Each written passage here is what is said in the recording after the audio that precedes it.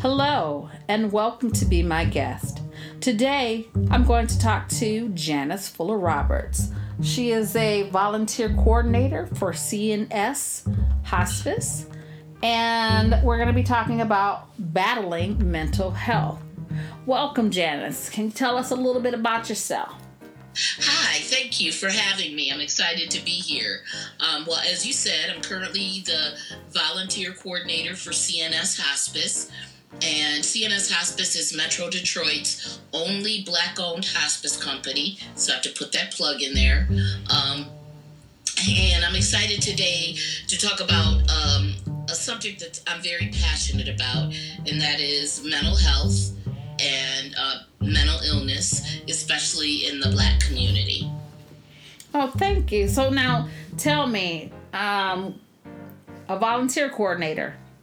Yes. How do you know so much about mental health? Tell me a little bit. Well, while it's not my field of study or whatever, I have been battling my own mental illness for 3.5 decades now.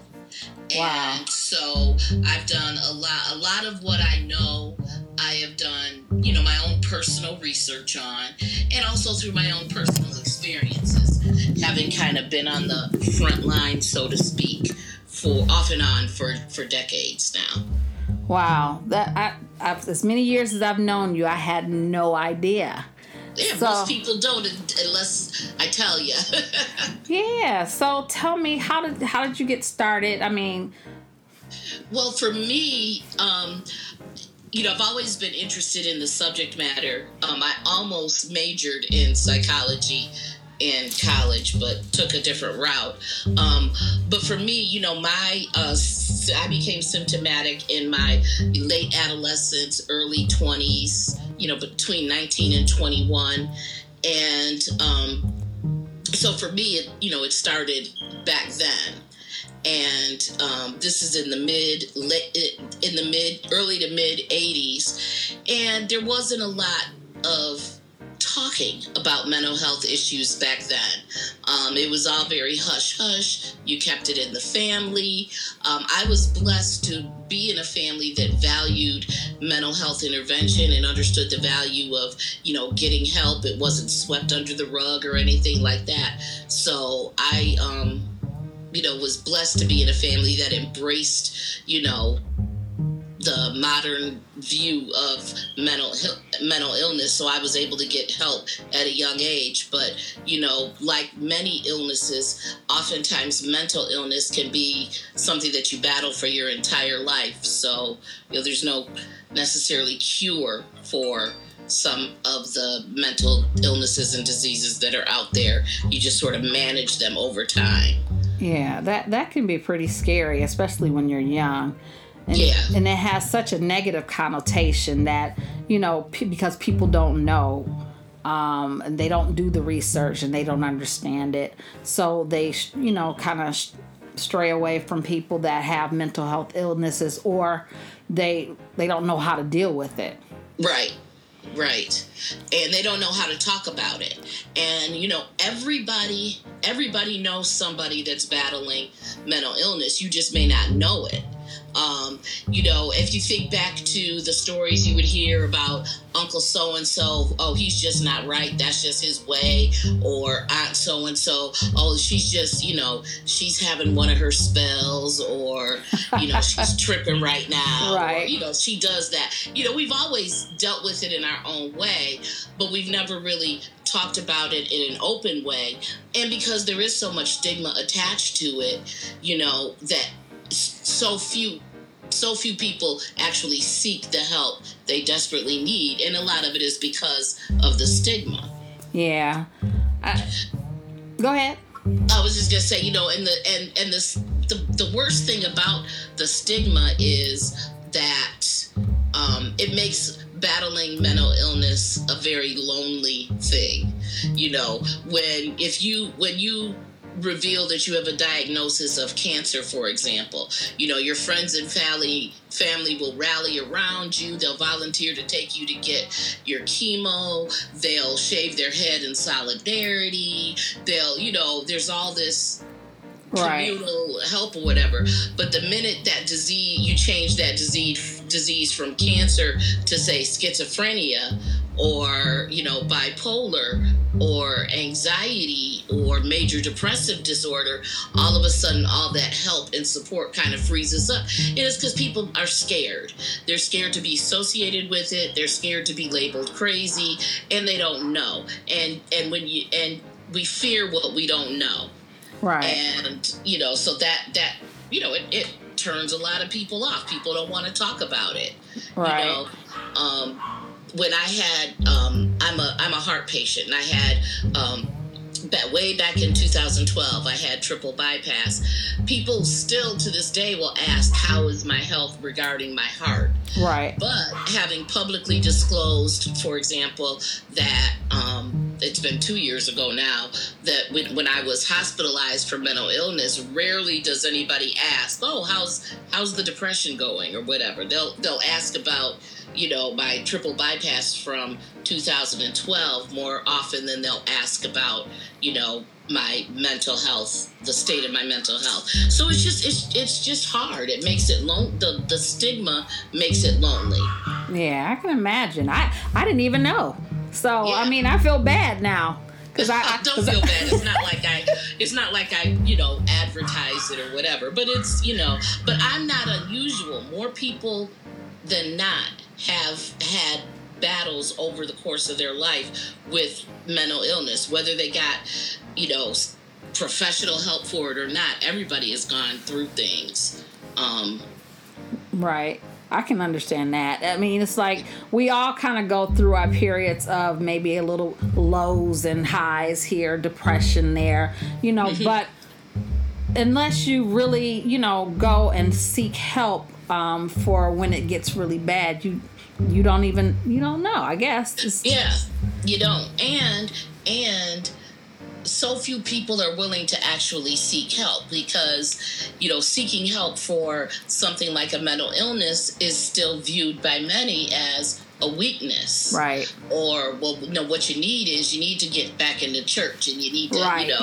Talk to pastor about it, and you need to, so, and I think especially in the Black community, there is a very justifiable distrust for the medical establishment.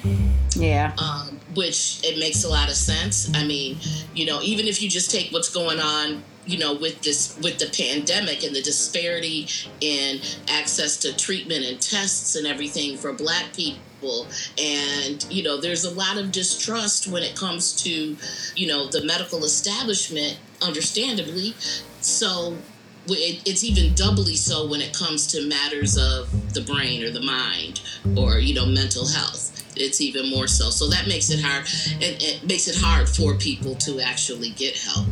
Yeah. But even if you overcome that, even if you get past the stigma and you recognize that you are in a place where you do need to get some professional help, the biggest problem is having culturally competent and access to really good quality mental health care is often the biggest barrier. Like I said, even if you get past the stigma and the embarrassment of seeking help, finding help then becomes a big problem. Only 2% of all of the psychiatrists in the United States are African American. Only 2% of all psychologists in the United States are African American, and only 4% of all social workers in the United States are African American. So, finding someone with the cultural competence to actually adequately treat you then becomes an even bigger issue than the stigma you fought to even seek out the treatment. And that's a real problem. Yeah. That's a real problem. When I was hospitalized in 2018, all of the psychiatrists, the psychiatry staff, there were no African American. And mind you, I was in a hospital in a predominantly Black city. Wow.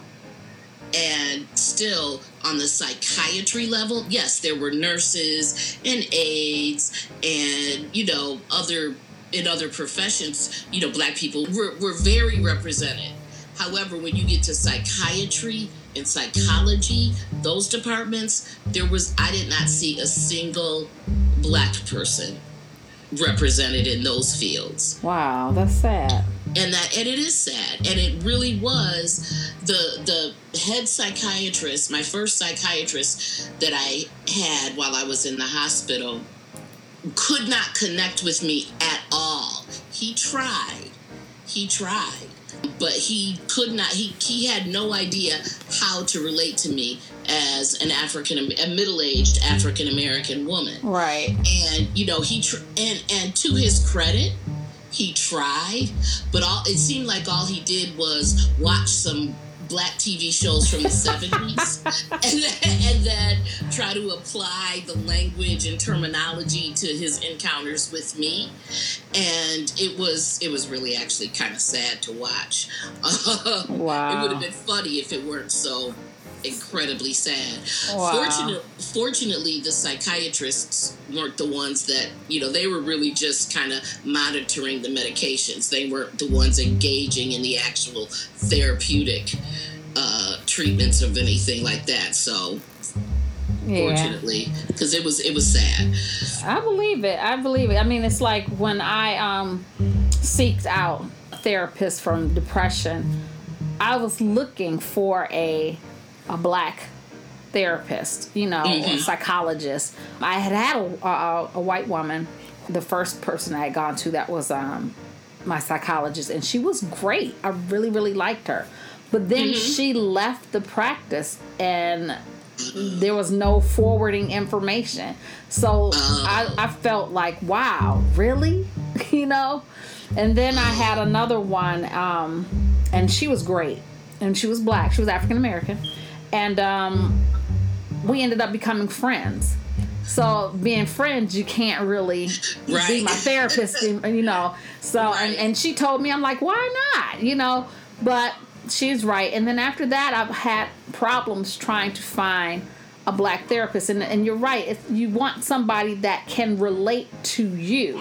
Yes. Because I think that I know I have eating issues. And so my thing was to find someone that I could talk to that dealt with overeating, but that was Black, that worked in that area. And there was nobody I could find. I believe it.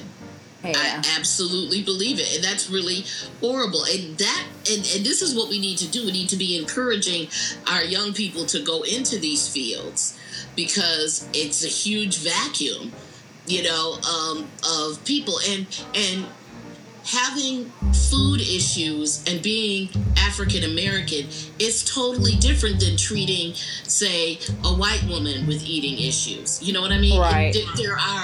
There are certain things around food that's part of our culture. It's part of our family. I mean, there are a lot of reasons why you need somebody that can really relate to you and understand where you're coming from to be able to effectively treat you around your eating issues. Right. I mean, not to be crass, but some skinny little white lady isn't necessarily going to get it. Right. Exactly. Exactly. And so therefore, and think about your issues around food, and then look at all the women that all the Black women Clearly, there are a lot of people that have issues around food and could really benefit from a good quality mental health intervention around their issues with, eating and food. And yet, you couldn't find anybody. Right. You've got decent insurance, you know, through the schools. Somebody like me that's underinsured or uninsured, it really is really, really hard. And that's why, whenever there is, for example, a celebrity suicide or something major that hits the news that centers around mental health, everybody is really well-meaning on their social media posts, and they'll say, mental health is real, help is available. Let me put this number. Will two of my friends put up this number to let you know that someone is always listening and everything, and that's all great. I think that's wonderful. But what it doesn't really, what what doesn't really happen is that there isn't anybody on the other end of that phone line for us. Yeah. For black people, for black women, black men, black girls, black boys. Get help is available. Call, ask for help. All you have to do is ask. That's not true. Help isn't necessarily readily available unless you have really good insurance or, a whole lot of money. Right. So it is a problem, but the good news is that and I think this is one of the good things to come out of the internet and social media and everything, is that more people are talking about mental health issues more than ever now. Yeah, they are. And so I'm hopeful. 8 years ago, I don't know that I would have wanted to come on a podcast and talk about it openly, but I kind of decided that it was my mission to, because I see so many people hurting, and I know what it's like to not be able to get help when you desperately need it. And so I've kind of made it my mission that I'm going to keep talking about it. And I think that the more we talk about it and just have basic conversations, the better it gets. And maybe more young black people will go into the fields of psychiatry and psychology so that there will be more, people available for us. But I'm optimistic because people are talking more. That's true. They are. But you still have a lot of people who think having a mental illness or disease is a sign of weakness, and that's a problem. Yeah, that's unfortunate. That's really unfortunate, because you'll have people out here that need help that won't seek it and will either end up hurting themselves or someone else. And that's the thing. Untreated mental illness leads to somebody dying, whether it's somebody dying in a mass shooting at the hands of somebody with an untreated mental illness, or self-harm, or out and out suicide attempts by the person that has it. It's so many of our society's problems can be traced back to unresolved mental health issues. Yeah. Although I do want to use this platform and this opportunity to take a moment and say, especially given everything that's going on, especially with this past week, that you're going to see a lot of people talking about how, these racists, they must be mentally ill, and they're just crazy or whatever. And I just want to caution everybody from saying those types of things, because that further adds to the stigma of people that battle mental illness. Racism is a choice. Mental illness is not. So before we start labeling all these, horrible racists as crazy or sick or mentally ill, let's, not do that, because perfectly mentally healthy people do horrible things all the time. And, when somebody is a racist and hell-bent on killing black people, that isn't necessarily a sign of mental illness. That's a sign of that person being a horrible person. Not everybody with a mental illness is a bad person. So I think I wanted to just throw that out there, given everything that's going on right now in our country in terms of race relations and racist incidents and everything. Wow. Well, thank you so much, Janice. I really enjoyed talking to you about this, because so many people out there do battle with mental health, and they need to seek out help if they need it and not be afraid to. You have any suggestions or any closing remarks you want to say? Yes, I want to say, even though we're talking about how there's a lack of culturally competent mental health professionals out there, I do want to say that some help is still better than none.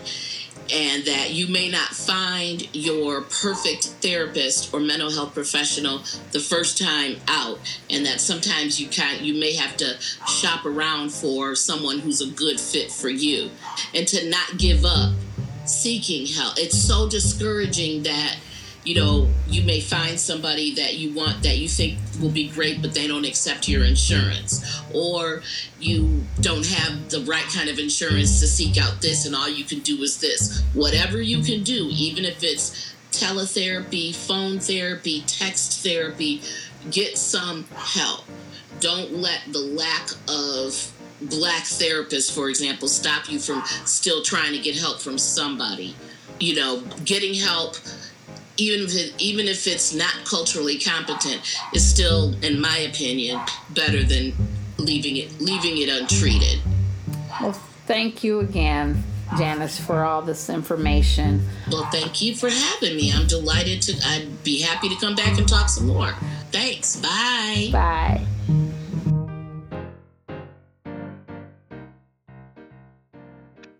This is Monique Guest, and this has been a Be My Guest production. Signing off.